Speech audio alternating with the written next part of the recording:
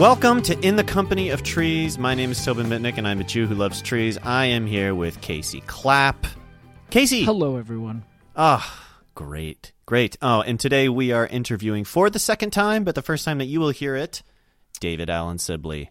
We really should just do everything twice. That way we just get it all right, make sure that we know exactly what we're going to say, and we know exactly how to react. You know, where do the laughs go? Which was a joke? What should we say again? Where do the laughs go? Yeah, that always goes really well whenever you plan for the laughs. I've done it live before, and it always works out. But I think... Did you guys just see what I did there? Did you see how I just... that was all planned. Yeah. Oh, God. P.S. I was watching... my daughter really likes Scooby-Doo right now, and I'm watching the 1970s, or like the first seasons of Scooby-Doo, and they have canned laughter in the cartoon. Yeah, I was it's like, so good. What? It's fantastic. Brilliant. Oh, it's brilliant. It's beautiful. I love Scooby-Doo. That was like, when I was a kid, it was my favorite thing to watch. Yeah, my daughter also went, why is Shaggy always hungry? And I was like, well, do you want the socio-political explanation for this, Lucy? No, just let her know that he's a growing boy, just like you're a growing girl. Yeah, he's a growing boy. Yeah, I was a growing boy for all of junior year of college, too. That was fun. Anyway, we have David Allen Sibley with us today. We just got done talking to David. David wrote, I think, what is the most important tree field guide in Casey and my life. It's called The Sibley Guide to Trees, and it came out in 2009. And we are obsessed with this thing. Casey's is the backing, has it fallen off of yours yet? Only on the top and the bottom. So it's getting pretty rough. But the thing looks like it's folded in like 6 different places. All of the pages are kind of like messed up a bit because I was telling you that I've put a lot of leaves in here. So a lot of the pages have just absorbed the leaf moisture. Yes, this all the anthocyanins on the sugar maple page. Exactly. You get it. Oh God. Anyway, so we had David on. We love David. It was so fun to talk to him. He's over in Massachusetts. He's of course mostly a birder. David is one of the world's leading ornithologists. He's written The Sibley Guide to Birds that came out, I think, in 2000. And I think so. Right? And that might be the most widely distributed birding guide in the United States. And he's an artist. He's a painter. He's a casual expert in trees, which still blows my mind. Just Casual. But like up until now, we'll mention it in the podcast, Casey and I kind of just refer to him as Sibley in the same way that, exactly. You might say Webster or something like that. He's just a household name. And also he's this ephemeral kind of being where everyone says, Sibley says this, Sibley says that, the Sibley Guide. I don't ever call it the David Allen Guide. No, I don't call it the David Allen Guide. Yes, but there are the Sibleyites, and I'd imagine there is the I don't know. That's the thing, Joe, but there's nobody else. No, I know. Yeah, I guess you could say there could be the Durites. Those who are all about the landscape of woody landscape plants by Michael A. Durr. Of woody landscape plants? No, I'm sorry, the Manual of Woody Landscape Plants. Okay. I like Landscape of Woody Landscape. I like getting a typo right. I like having redundancy right there in the title. So it's you know easy. what you're getting. Well, you know exactly what you're getting. Mm-hmm.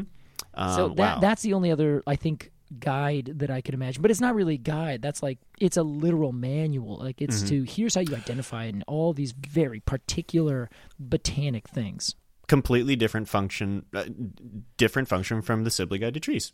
100%. It's very much like David's is much more about the impression of a tree and how that breaks down.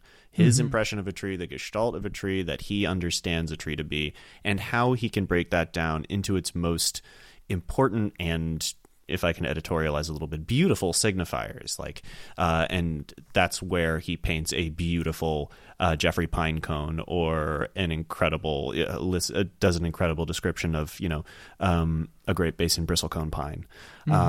And this guide feels so personal. Everybody go out and buy it if you don't have a copy of the Sibley Guide to Trees. I know that you guys have talked out the wazoo about it over on Completely Arbitrary, my God, it's wonderful. I can't say enough amazing things about it. Truly is. Okay. Well, we won't delay you any further. We'll get right into the conversation, which rules. And Casey and I are going to do the tree prayer together today.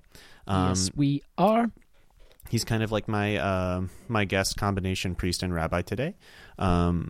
He has like some new heterodox ideas that are a little frightening to my church, but I invited him in because I like to think I'm an open-minded religious leader.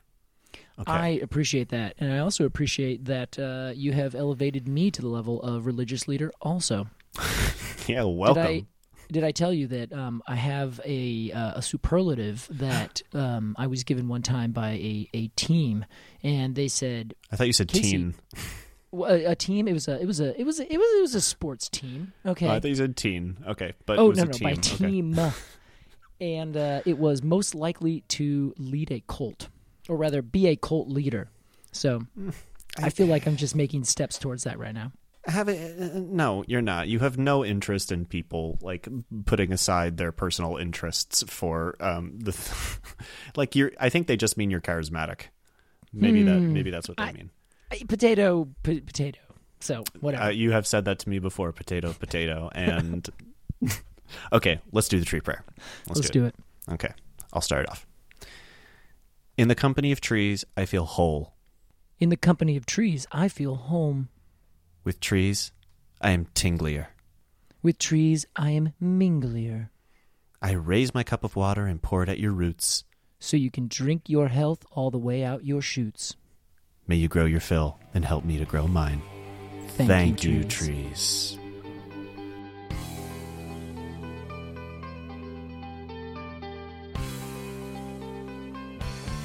Yeah, David was just telling me that that the color on the East Coast is like drab this year. Really? Yeah. Well, I read something about this, and I can't remember what it was, but the discussion was like what makes good color and what makes bad color, or like what changes. Mm-hmm. And man, I cannot for the life of me remember what the mechanism was, but it had a lot to do with the weather throughout the summertime. If it was like too hot or too cold, or if there was like an early rain or something like that. But does that ring a bell for anybody? Yeah, I think I've heard that the weather in the fall, as the trees are beginning their shutdown, the weather in the fall is one of the big factors that influences the color, and it's the color's better when it's very dry, when it's a dry fall, and the color is better with cold nights and warm days. And we haven't had either of those. We haven't really had any cold weather yet. Nothing really cold, no frost. And it's been extremely wet. Really drenching rain every week since the middle of the summer. So that's too bad. So it's kind of a recipe for not good fall color, but it's still no good, and it's not still pretty impressive. Yeah, it's peaking right now. I was gonna say that maybe that you're not that impressive is like out of this world for everybody else. Yes, I was saying earlier, it's exactly like when Californians complain about the weather. When Angelinos complain about how it was a terrible day today because it was 66 degrees and there were 3 clouds blocking the sun around 1 p.m. and it ruined my day. It does make me, every time I travel back to the East Coast, it does increase my like seasonal depressive disorder, like out the wazoo though. I've become so soft on the West Coast that I'm just like, oh my God, I'm so sad if it's a drab day when I go home for Thanksgiving or something. Yeah. Okay, we don't have to talk about my personal life. David, let me give you your intro. First off, we have absolutely never had this exact conversation before, and I definitely didn't screw up the audio from the first time we had this conversation. So I'm excited to ask all of these questions for the first time and have really, really spontaneous answers the entire time. Okay, we have with us today David Allen Sibley. Now, again, this is our second conversation, dropping the facetiousness for a second. So we're gonna, I'd imagine it's just gonna be, it's gonna move along at a fast clip because we're gonna have all the answers.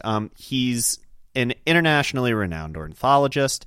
He's the leading author of a bajillion. I think it's a bajillion birding guides, and I think it's close to a bajillion. And he's an accomplished artist. I mean, he's actually one of the best draftsmen I've ever seen. I'm getting very much just into like pencil drawing right now, and I'm like, David's better. And he portrays each of his subjects, whether that's a tree or a bird, with just like painstaking beauty. It's pretty inspiring stuff. And he's also the author of the most influential tree guide in Casey in My Life, which is 2009's Sibley Guide to Trees. And yeah, I mean, you're an inspiration to budding naturalists, pun intended, around the world. So new question this time. Which would you be if you had to be one, a bird or a tree? Yeah. Oh. I wanted to trip you up this time. Choosing between a bird or a tree. Yeah, being one, yeah. Yeah. Usually I get asked which bird I would like to be. Not on this tree podcast. Yeah, I'm going to have to say it's tough. The tension is so high right now. I'm curious. Yeah, I have to say a bird. Oh no! Yeah. Wow. It happened again. The podcast is over. Again. We gotta quit. But I was really hoping. I was really gonna be able to like sell it like, oh yeah, a tree, because then you get to hang out with a lot of different kinds of birds. But you definitely know how better to be a bird, because you wrote an entire book called "What It's Like to Be a Bird." So maybe that's the known that makes you more comfortable. I guess it's one of the things that one of the sort of epiphanies, revelations that came to me as I was working on the tree guide after working on the guide to birds, that trees can't see, so they don't really care what they look like. Oh yeah. So it makes tree identification a little more complicated, because the birds use vision and sound to communicate with each other, and pretty much the way we do. So a lot of what they look like really matters. But anyway, that's getting back to the since trees can't see, I don't know how I would experience all the things that are going on around me, and that at the same time makes me really curious to know what it would be like to be a tree. Yeah. Yes. And how it would feel to have 50 birds landing in the twigs at the top of my branches. And Casey, you've often expressed that that's a secret desire of yours, isn't that true? It is, and you're a person. Exactly. I don't even want to be the tree. I just want to be sitting there with 50 birds landing all over me. Yes, but and I just feel like that's draped in white and black as twerk. Exactly. I mean, yes. Don't wear my finest clothes when I do that. Absolutely. So the tree guide, I want to give a little bit of an intro to kind of like how I observe the tree guide in your oeuvre. Is that when I look at the list of all of the guides that you've published and all of the works that you've published, the tree guide stands out as an outlier, because of course it's about trees, but also the fact that you just kind of took a couple of years to write a tree guide independent of your bird guides. Is, I used this metaphor last time, but it's a lot like if Michael Jordan had gone to to AA, and then gotten into AAA, and then gotten into the majors, and then become Mickey Mantle in the majors, and just casually been the greatest at two sports. So I don't want to like make you uncomfortable, but it's freaky. Like you're a nature polymath. And I wondered if you could tell us, we're going to get in a little bit into your background now. Growing up, your father was an ornithologist. And I wonder if you could tell me about the guy with the amazing name that you told us about last time, who influenced you as a kid growing up in Massachusetts. Yeah. in Connecticut, actually. I apologize. One of my early mentors, aside from my father and my brother, the people that I was birding and outdoors with all the time, but I had a lot of really good mentors. But one in Connecticut was a guy named Noble Proctor. Noble Proctor. And amazing. Yeah, he was a true nature polymath. He had such an incredible memory and ability to identify and categorize things. So he knew he was the best birder in Connecticut, and but also one of the experts on lichens, insects, trees, wildflowers, ferns, mammals, snakes. You could ask him about anything, any living thing in the state of Connecticut, and he would say, "Oh, there's a good spot to find them over here, 30 miles away." And he was the first. He set out, I think, maybe 20 years ago, maybe in the 1990s, he set out to see how many species he could find in a day, species of living things that he could identify. Right. This is a good story. Visible to the naked eye. And he found over 1,000 species of living things, found and identified 1,000 species of living things in one day. Was someone like timing him, do you think? Like who was the official making sure that Noble Proctor was, getting all these things, writing them all down? Yeah. Well, it's a whole new sport, so he invented it and invented the rules, I guess. But what do you guys think about like a naturalist Olympics? What do you think about this, Casey? I was just thinking that same thing. Yes. Okay, so our one event is we call it like the proctathlon, which is when you have to identify 1,000 species or as many species as one can in, say, a 12-hour period. Exactly. We would need to find a bunch of people and see how good they are, because if they can reach up to Proctor's level, then we could say, okay, we have to set a threshold of get as close as you can to 1,000, and then just have. Would it be in different places? What if there is? What if you're in the Southwest? Oh my gosh, this is why this event doesn't exist, because it's about 1 billion times complicated than we've just formulated. There's absolutely no way to standardize this. Wow, I got so excited, and now my bubble is completely burst. I think we can standardize it. Don't. Let's not settle just like that, Tobin. I think we can make this happen. We just have to think a little bit outside the box. I feel like people trying to make the outdoors into a sporting event are not going to be thought on kindly by history, or like the kind of people who gravitate to the outdoors who might be a little bit more bookish and like internal anyway. They're like, oh, I can't believe you've made a competition out of these things I just feel very sensitive towards. That's good. We should be sensitive to that. But it's a lot of fun, and I mean, a lot. The more competitive side of birding, the listing aspect, people disparage it, but a lot of what's known about birds and bird distribution has been learned because of people who were listing, who were trying to find X species in their home state or during a certain month, or just out looking for new things. Oh, wow.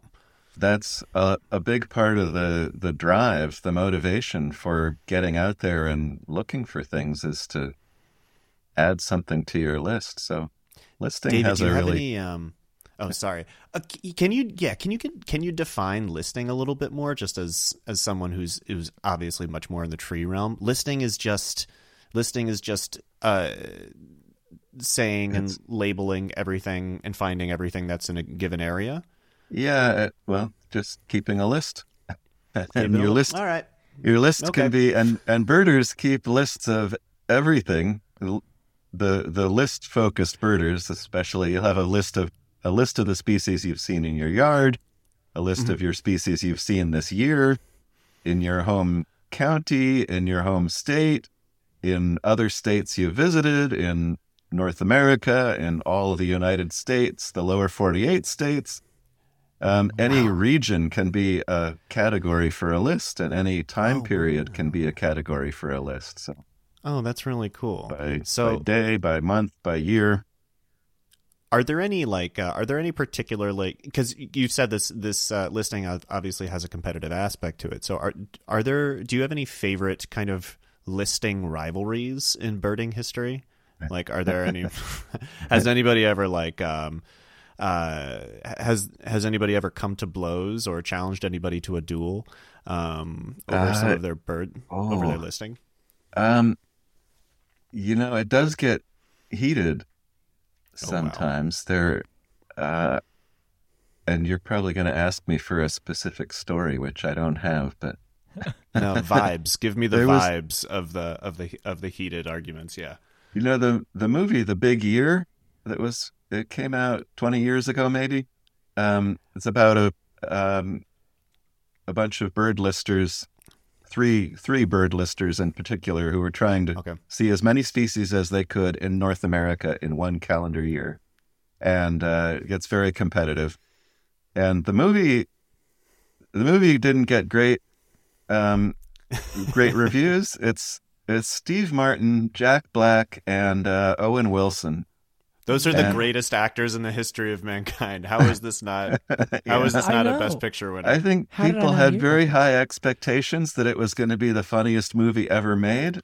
Okay. And what they ended up making was more like kind of an explanation of the excitement of bird watching and listing. See, that appeals to me. See, I think that appeals to all of us. But it ended up. I can understand. The birders were really nervous about it when it was being advertised, because we thought, these three great comedians, it's going to just poke fun at birding for two solid hours. And it ended up being more serious. And it's actually a really good movie about birding and listing. Oh, wow. I am absolutely going to watch this movie. Should we'll do like a watch along, Casey. Yeah, it's on YouTube. You can watch the whole thing. YouTube movies. Oh, this is great news. But there's examples of listing.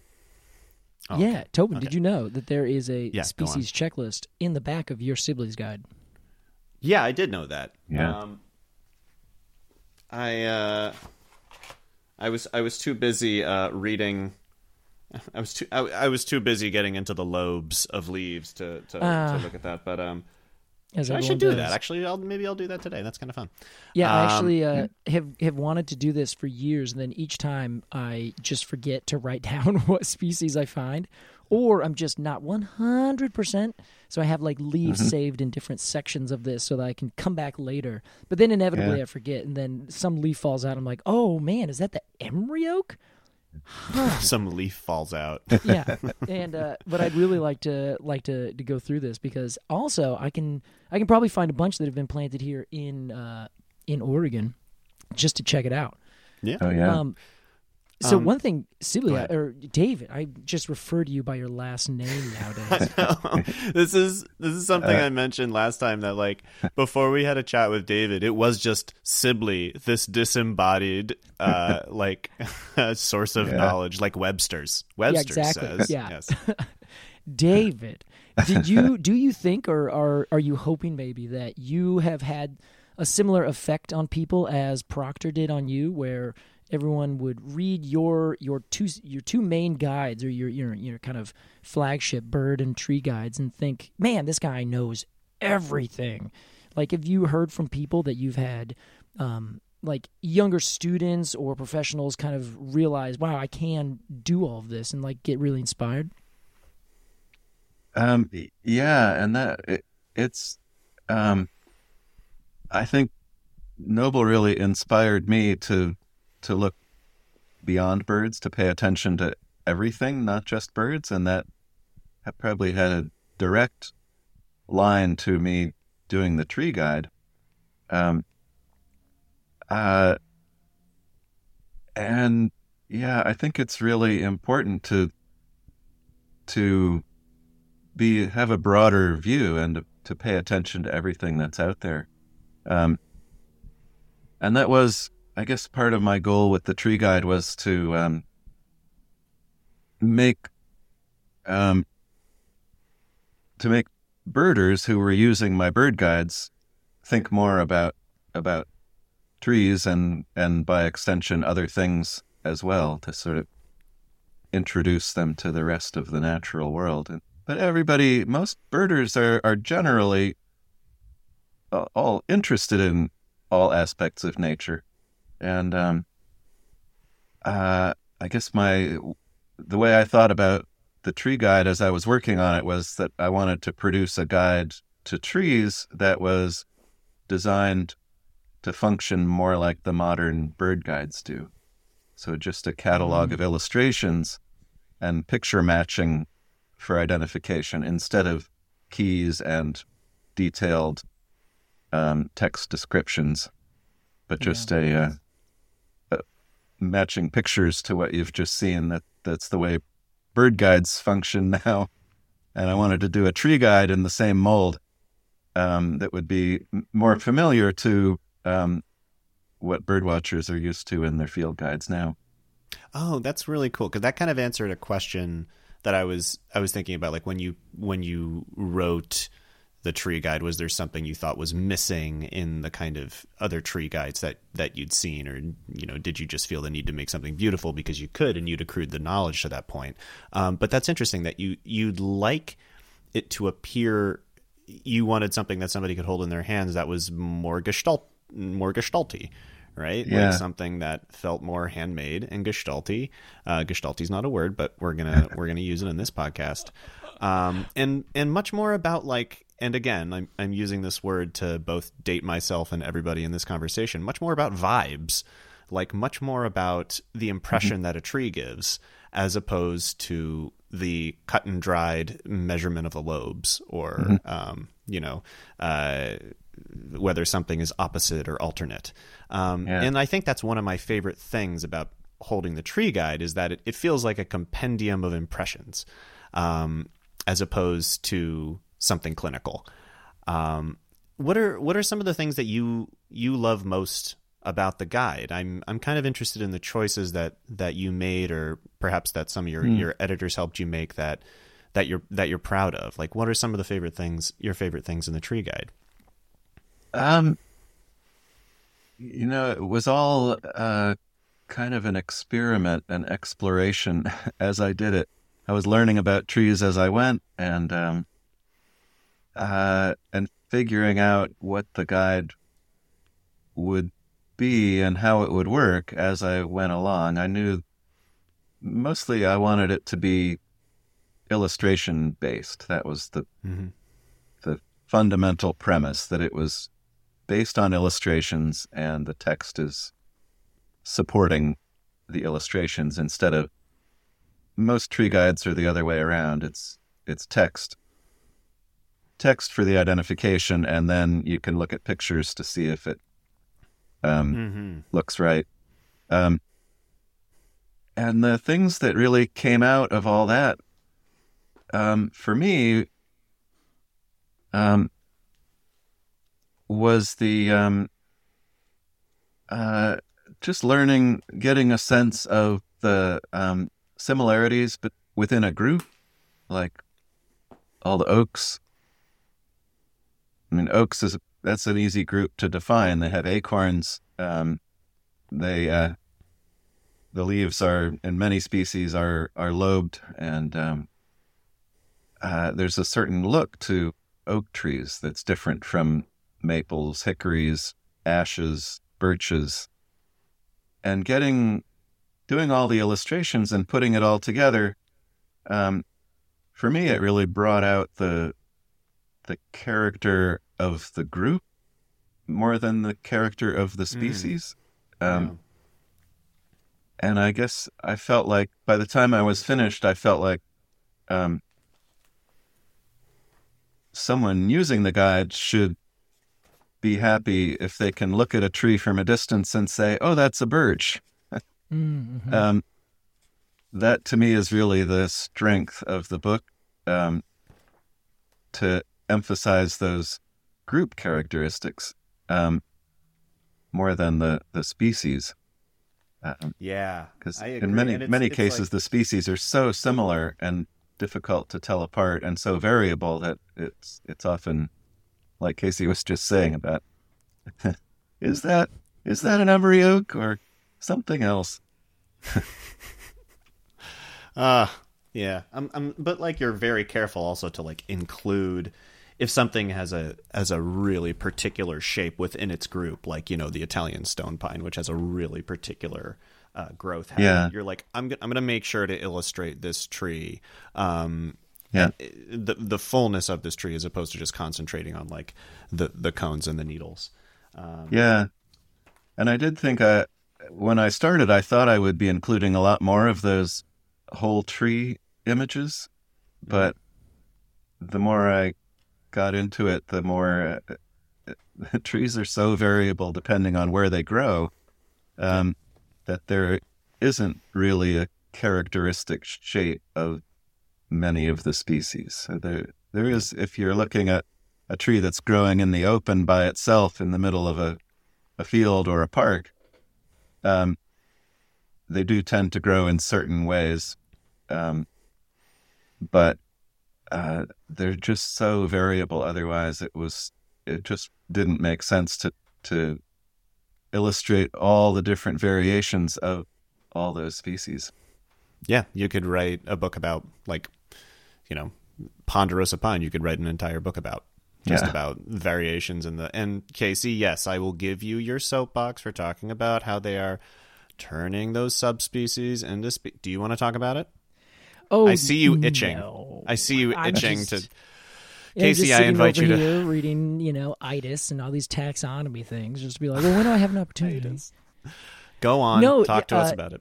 Well, this is something we brought up the last time, is sort of how you can make a drawing or a painting or some kind of illustration, but not really be able to capture the specific differences between trees, because we're now moving from this visual kind of humanistic relationship with trees to this molecular and genetic relationship, which in one regard is good. Scientists are dialing in their degrees in terms of how they separate things.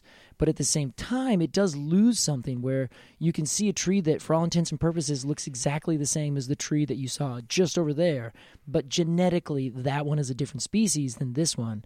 And as one who is a practitioner, and sorry, the context here is the ponderosa pine, where it is currently being split into multiple different species based on being in the south, being in the north, being in the northeast, on the coast, things like that.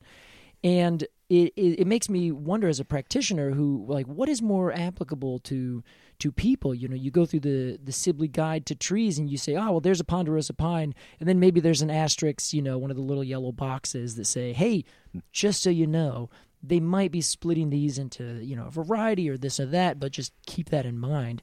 Versus the person who's just going out as a naturalist, just trying to interact with the trees, get to know them. You don't need to scientifically know the pedanticness of, well, this is the Bentheiama pine, and this is the Rocky Mountain pine. Mm-hmm. For all intents and purposes, they are as close as someone from China is to someone from Africa to someone from South America. They're all still the same species, but, you know, when do we start splitting those up? It just becomes an interesting problem. So I don't know if I want to call it a soapbox, because I'm not convinced if I'm a lumper or a splitter in this case. I didn't mean, Casey's here to peddle his scientific nonsense. Casey's back with his chemical studies again. Oh, yeah. Listen, this book is like way too thin. You know, you really have not covered the varieties near as much. No, one of my six pages of ponderosa pines. Honestly, that'd be fine with me. Thank you. Someone said that. I could spend, having not been up in amongst mountain trees for 7 or 8 months now, just because of new baby stuff. I miss them so much. Like I miss the like being up and not getting as much oxygen into my brain as usual so much, and experiencing trees at that elevation. Again, we don't have to talk about my personal gripes. Well, one thing I'm curious about, and so for you, David, you have spent your time doing obviously birds, obviously trees. Do you have an inkling to now separate yourself to another large subject like insects or fungi or shrubs? A biography of Noble Proctor, perhaps. There you go. 6,000-page, 5-volume biography of Noble Proctor. Thinking of writing about economics, maybe. Ooh, yeah, just casually dip into that. Just that sounds casually win the Pulitzer Prize. Hayekian over here. Wow. No, I'm actually not thinking of branching out any farther than I'm back to working on birds now, and doing some stuff that I'm really, really enjoying, really excited about with birds, and looking forward to that. And the trees, it was a tremendous experience, but it took 7 years, and I don't. I'm kind of looking at the amount of time I have left in my life to be productive and thinking. Yeah, I mean, you're almost a third of the way through your life. I mean, something like that. Are you familiar with Chris Gaines at all? The alter ego of Garth Brooks? No. What? Well, Garth Brooks, you're familiar with Garth Brooks, the country singer from the 90s and so on. Just warning you, Casey, I'm going to cut you off if this seems like it's straying into genuinely unhelpful territory, but go on. It might be, but I'm curious if you feel like your tree guide is just your Chris Gaines sort of era, where Garth Brooks was like, you know what, I need to become a like edgy pop singer for a second, and just dove into that, and then had this whole alter ego, and then came back and continued to do country. So I'm wondering if you getting back to birds, you're like, no, I like it over here, and just dabbling with trees is kind of you saying, you know, I'm gonna go jump over and be this edgy alter ego, David Allen Sibley, and then come back. Does that have any? Does that ring true at all, or are you like, nah? Yeah, I guess. Yeah, just to the extent that I wanted to try something different. I wanted to do something that wasn't birds, to kind of stretch myself and I feel like I learned a tremendous amount about trees, but also about nature in general, and books and painting, and it was a tremendous learning experience. It's like like spending my life living in the U.S. and then going to live in, say, Thailand for 7 years. I come back to the U.S. and say, yeah, this is my home, but wow, what an experience that was. So less like a Chris Gaines experiment, and more like your year abroad in college. More like a sophomore fall. Right. That's fun. Well, I guess you can choose your metaphor. One long party. Yep. Oh man. Can we quote you on that? One long party. The Sibley Guide to Trees was just one long. It was just one long party. It is for me. I like it. I bring it to all my parties with my friends, and I'm like, you guys, I know you're into drugs, but have you read the Sibley Guide to Trees? And that's some cool stuff. Yeah, I think it's moving. Oh gosh, what was I going to say? Whatever. I can just delete that part. Me trying to segue unsuccessfully. Yeah, and I feel like one of the questions that we asked you last time that I thought was really funny is, you have to make these kind of editorial, scientific, and taxonomic choices because trees are an example of convergent evolution, where everything kind of moved into the shape of a tree separately, as opposed to having a common ancestor. So, there's a lot of choices that can be made for somebody creating a field guide. And I forget what you said last time, but you made some sort of choice that angered the cottonwood people, like the people who are into cottonwoods got furious. Well, I guess this kind of gets back to Casey's comment about the taxonomy of ponderosa pines, but cottonwoods are super complex taxonomically. And what's a species? What's a hybrid? How many species do you recognize? And in a field guide, it's you have to simplify and I mean, naming species is just categorizing. It's black or white. You either call something a species or not. There's Yes. no gray zone. So No, you're the man in the arena, and you have to make the decision. yeah. So I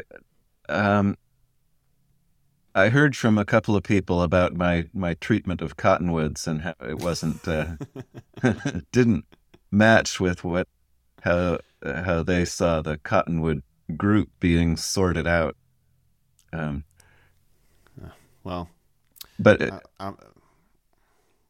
well, I guess again just to follow up on Casey's ponderosa pine thing, that the same thing happens in birds and all living things now that genetics are part of the landscape, and we are learning all this information about what's related, which populations are related, how close they are. You can take that information back out, and where you might have been looking for years at ponderosa pines across the West and seeing, there's a lot of variation here. They're a little different. The cones are bigger, smaller. The spines on the cones are bigger, smaller, or curved differently, or the bark's a little different, or the needles. And it just seems like a whole bunch of random variation, and sometimes getting the genetic information to say, oh, this group here in these mountain ranges is really different from these. Then you can go out and look and say, oh, now I see. The needles are just variable, but the bark is actually a pattern of, it looks one way here and it looks different in those mountains. That kind of thing. So you can take that. I really have been having a great time learning all of the results of all these genetic studies, because it points towards how these things might sort out. And then you can go look at the trees or the birds in the wild and say, and make sense of the variation that you've been seeing sometimes. And see how it compares against, what you wrote down in your guide, and if I would, is it worth changing it for that? Like, is it, or do I want to stay much more in the zone of like helping people understand things according to groups? I mean, that is me presuming that, there would be a second edition of the tree guide coming, which, look, a guy can hope. But Casey, pique your interest much? Yeah. Oh, I'm ready. If you need any help, let me know. Casey, I'll do it for you. I want to turn now to, the inner life of David Sibley, that of course that scandalous pamphlet distributed all over Massachusetts, the inner life of David Allen Sibley. I want to talk about trees that stand out to you, from culture, or memories from a book, or portrayals of a tree from a painting, or a shot of a tree from a movie. Are there any that stand out to you, or that you think about, or that kind of live in the back of your head somewhere? No, there are trees that I have lived with, kind of in my backyard, and they're not particularly grand or unique, but and I think I wrote about that a little bit in the foreword of the tree guide, how much we interact with trees, how much they become part of our lives. So when I think of trees that have meaning to me, I think of these trees that, the trees that I climbed as a kid, the trees that my kids climbed, the trees that we played there was a holly tree in our yard when we lived in Cape May, New Jersey, when my kids were little. There was a holly tree at the corner of the backyard that would drop spiny holly leaves. Sweet. And whenever the soccer ball or the wiffle ball went back there, somebody had to put shoes on and walk back there to get it. Nice. And it's things like that. And here, where I am right now, right behind me in the front yard is there's a line of 4 giant old sugar maples that were probably planted maybe before this house was built. There was an earlier house on this same spot. They might be 140 years old or something. And they're too big to wrap your arms around, but they're just this incredible presence in front of the house all the time. Now I've just described a kind of majestic tree, but for the most part, the trees that I think of are just the ones that have been in our yard, the ones that I see every day and live around. Part of your story, yeah, exactly. No matter the kind of that have kind of just been there. I was having a really interesting conversation with somebody who grew up in South LA, and he was basically exposed to know nature as a kid. Since then he's done very well, and he's been able to travel all over California and the United States and basically see whatever he wants, whether that's a city, whether that's a mountain, whatever. And he's seen the grandest of the grand. And but he said the tree that still matters most to him was this kind of like POS, navel orange tree that was like struggling for life on the street corner because it was the only interaction with nature that he had when he was a kid. Mm-hmm. Like a really rough upbringing. This thing never gave any fruit, and he was always on the verge of dying, but it never did. And because of its permanency throughout his childhood, it just became meaningful to him. Not because it was an important tree in the grand scheme of things, but just because he had invested. It was just always present in any memory that he had of his childhood. It was a fixture. Mm-hmm. And I think that's how I think a lot of us think about trees in our childhood too. They might not have done anything particular. We might not have eaten apples from them the same way that you would from the giving tree, but they're just there, and they're signifiers of a time in your life. Mm-hmm. And this is actually a good segue, because I'm curious. One of your kids, David, you have 2 sons, right? Yeah. Mm-hmm. And one of your kids studies botany and the other one is a birder, right? Yeah. It's just like, what advice do you have? What advice do you have for people with new children in terms of introducing them to nature and helping their kids develop a healthy relationship with nature as young kids?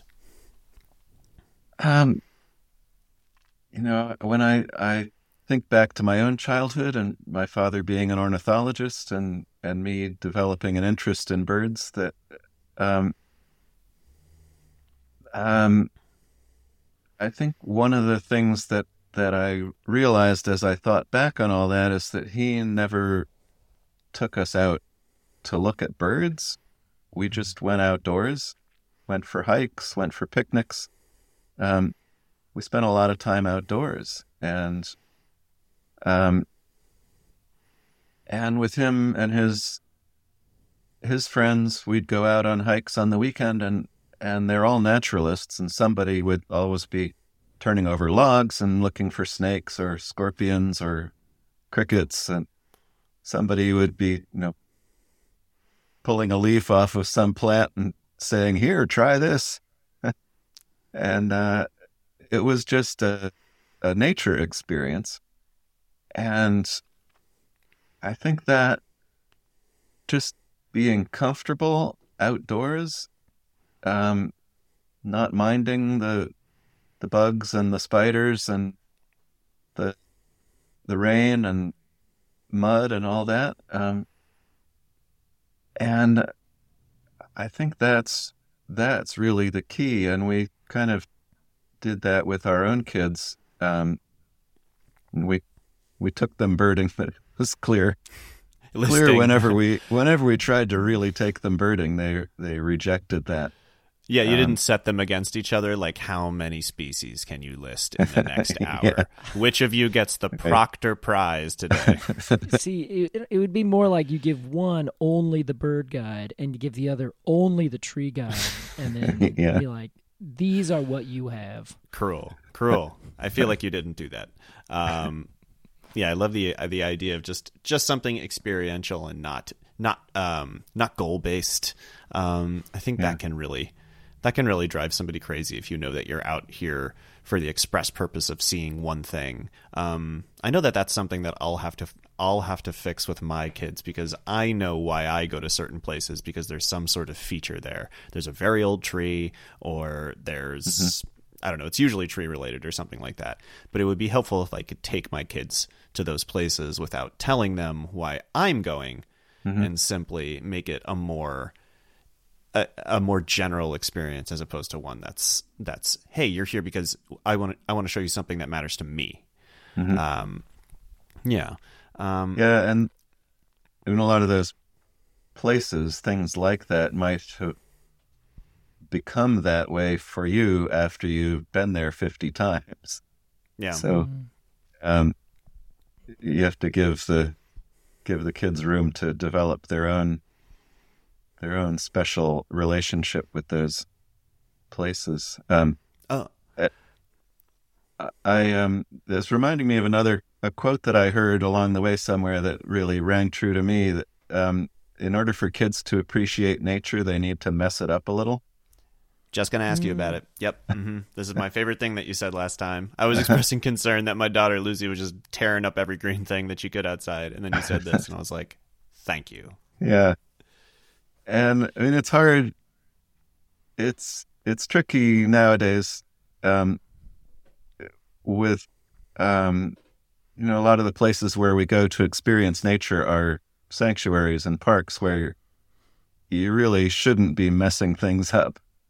But in your backyard or other places at the beach, you can dig holes, turn things over, make dams, all that kind of stuff. And all of it is just a great way to just figure out how nature works and see things. Yeah, that's a good point. I never really thought of that like if somebody lives in the city, their only exposure might be in a public park where you really can't do that. Or you're discouraged from doing it, and certainly not in like a national park or something like that. That's a disservice. That's a real big bummer. Oh man, that's a good whatever. I'll have to think on more of that later. I have to agree though, because that I think translates to people going out into areas where they can go off trail, they can walk around. Like national parks are a great example where, yes, you have trails and nobody wants you to go walking in certain areas off into certain spaces, but you can also very easily just, go explore something. There's lots of places to go off trail where the rules aren't as hard and fast, where it says, yeah, go look at that tree. Don't get lost. But if you just go walk out over there, check out that pond, or go to the top of a mountain, or explore some other place. And I think that it also has a lot to do with this idea of places being untrammeled. You walk out and you're almost looking at this preserved thing that you're like, wow, look at it, rather than experiencing it, going out there and breaking those twigs and finding those mushrooms you can pull over and look at. And I think that's a good point, where you got to mess it up just a little bit. But I think maybe we got to figure out how we can express that without using the term mess up, because I feel like if people are encouraged to go experience it in some way, touch it and that kind of thing, then they won't think that they're doing something wrong. Nobody wants to condone tree vandalism on this podcast. That's not the purpose of this podcast. I don't want to associate myself with you, tree vandals. Thank you very much. I guess the way I kind of want to finish up here is I had a really cool experience last week, as I met Isaiah Scott, who said he was working with you kind of just on like, I think what he was trying to say to me is that like you were kind of becoming a mentor to me. And I was like, that's really cool, Isaiah. I met him at an event for National Geographic, and he was talking about how, his big project is creating a birding field. By the way, he goes by Ike's Birding Hikes on Instagram. So everybody go follow him. He has an awesome Instagram. And he's writing a birding guide now. By the way, Casey, he's like 21 years old. He's in college and he's writing a birding guide. He rules. He's amazing. What? Yeah. Yeah, he's awesome. Oh my God. He's aiming to incorporate a lot of cultural knowledge into a field guide. So I thought of it as this real cool kind of next generation field guide. And I wonder if we can start doing that with trees. And I think that's something that both Casey and I are really interested in. And I tried to think about the next generation of nature writers, and I really think that's a good window into that. And they're going to be more concerned with, the relevance of nature and not necessarily with just describing nature. And what would be some of the more, or what have been some of the more exciting ideas you've kind of seen emerging in field guides and birding and trees? What would you hope to see emerge in the next generation of naturalists? Mm-hmm. I think the concept that is really important, and I see it coming to the forefront more, is just the idea that there is no separation between humans and nature. 30,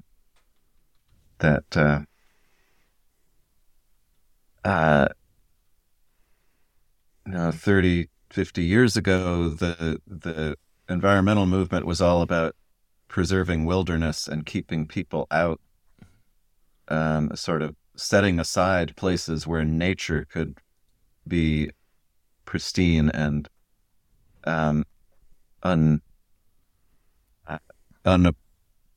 undisturbed. And there's, that's a worthy goal, but there's just such a tiny percentage of the earth where that's still possible. And even there are impacts. Climate change is the ultimate global impact. There is no place where that's not happening. So every place is affected by what humans are doing, and I think that a much more productive way to think about the natural world is that it's our world, that there is no distinction. And that leads to, animals and trees and plants all have rights, deserve a place to live. And so that's kind of the big picture idea of shifting away from a sort of wilderness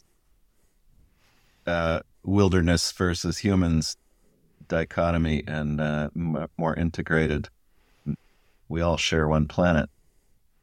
Oh wow, I've never really thought about that kind of that dialectic really before, like late 19th century, early 20th century kind of, what we might think of as exploitative Western thinking is all about domination of nature. And then the response to that would be complete sequestration of nature. Keep it over here, keep it perfect. And now the synthesis of all of that is dissolving those borders entirely and thinking about creative ways to do that. So thank you, Hegel, for your guest appearance in this podcast. David, this has been awesome. I love chatting with you when I'm getting the audio wrong. I love chatting with you when I'm getting the audio right. It's been so lovely getting to know you over the past 3 weeks. And Casey, I just have to say you were really on top of it today. Wow. Thank you so much. Let's do it again in another 3 weeks, you guys. Let's do it again. The next time we're up in Massachusetts, we'll all get together and we'll tap some sugar maples, and hopefully that'll be in a really good foliage season. We'll break open a bottle of mead and just really have a good one. David, thank you so much for the tree guide, for bringing so much kind of closeness between me and trees and Casey and trees and people and trees into our lives. And oh man, just have a good one. Thank you. It's been really fun. I have enjoyed both of our conversations very much. Good. I'm glad. Excellent. Well, thanks also for having me, Tobin, and it's just a pleasure to talk to you both. I absolutely am happy to be involved. Duh, Casey. By the way, you're going to have to stay on, and I promise not to bully you all that much this time. I know. Okay. David, thank you so much. Enjoy your whatever it is today. Tuesday. Thanks. Yeah, I will. Thank you. You too.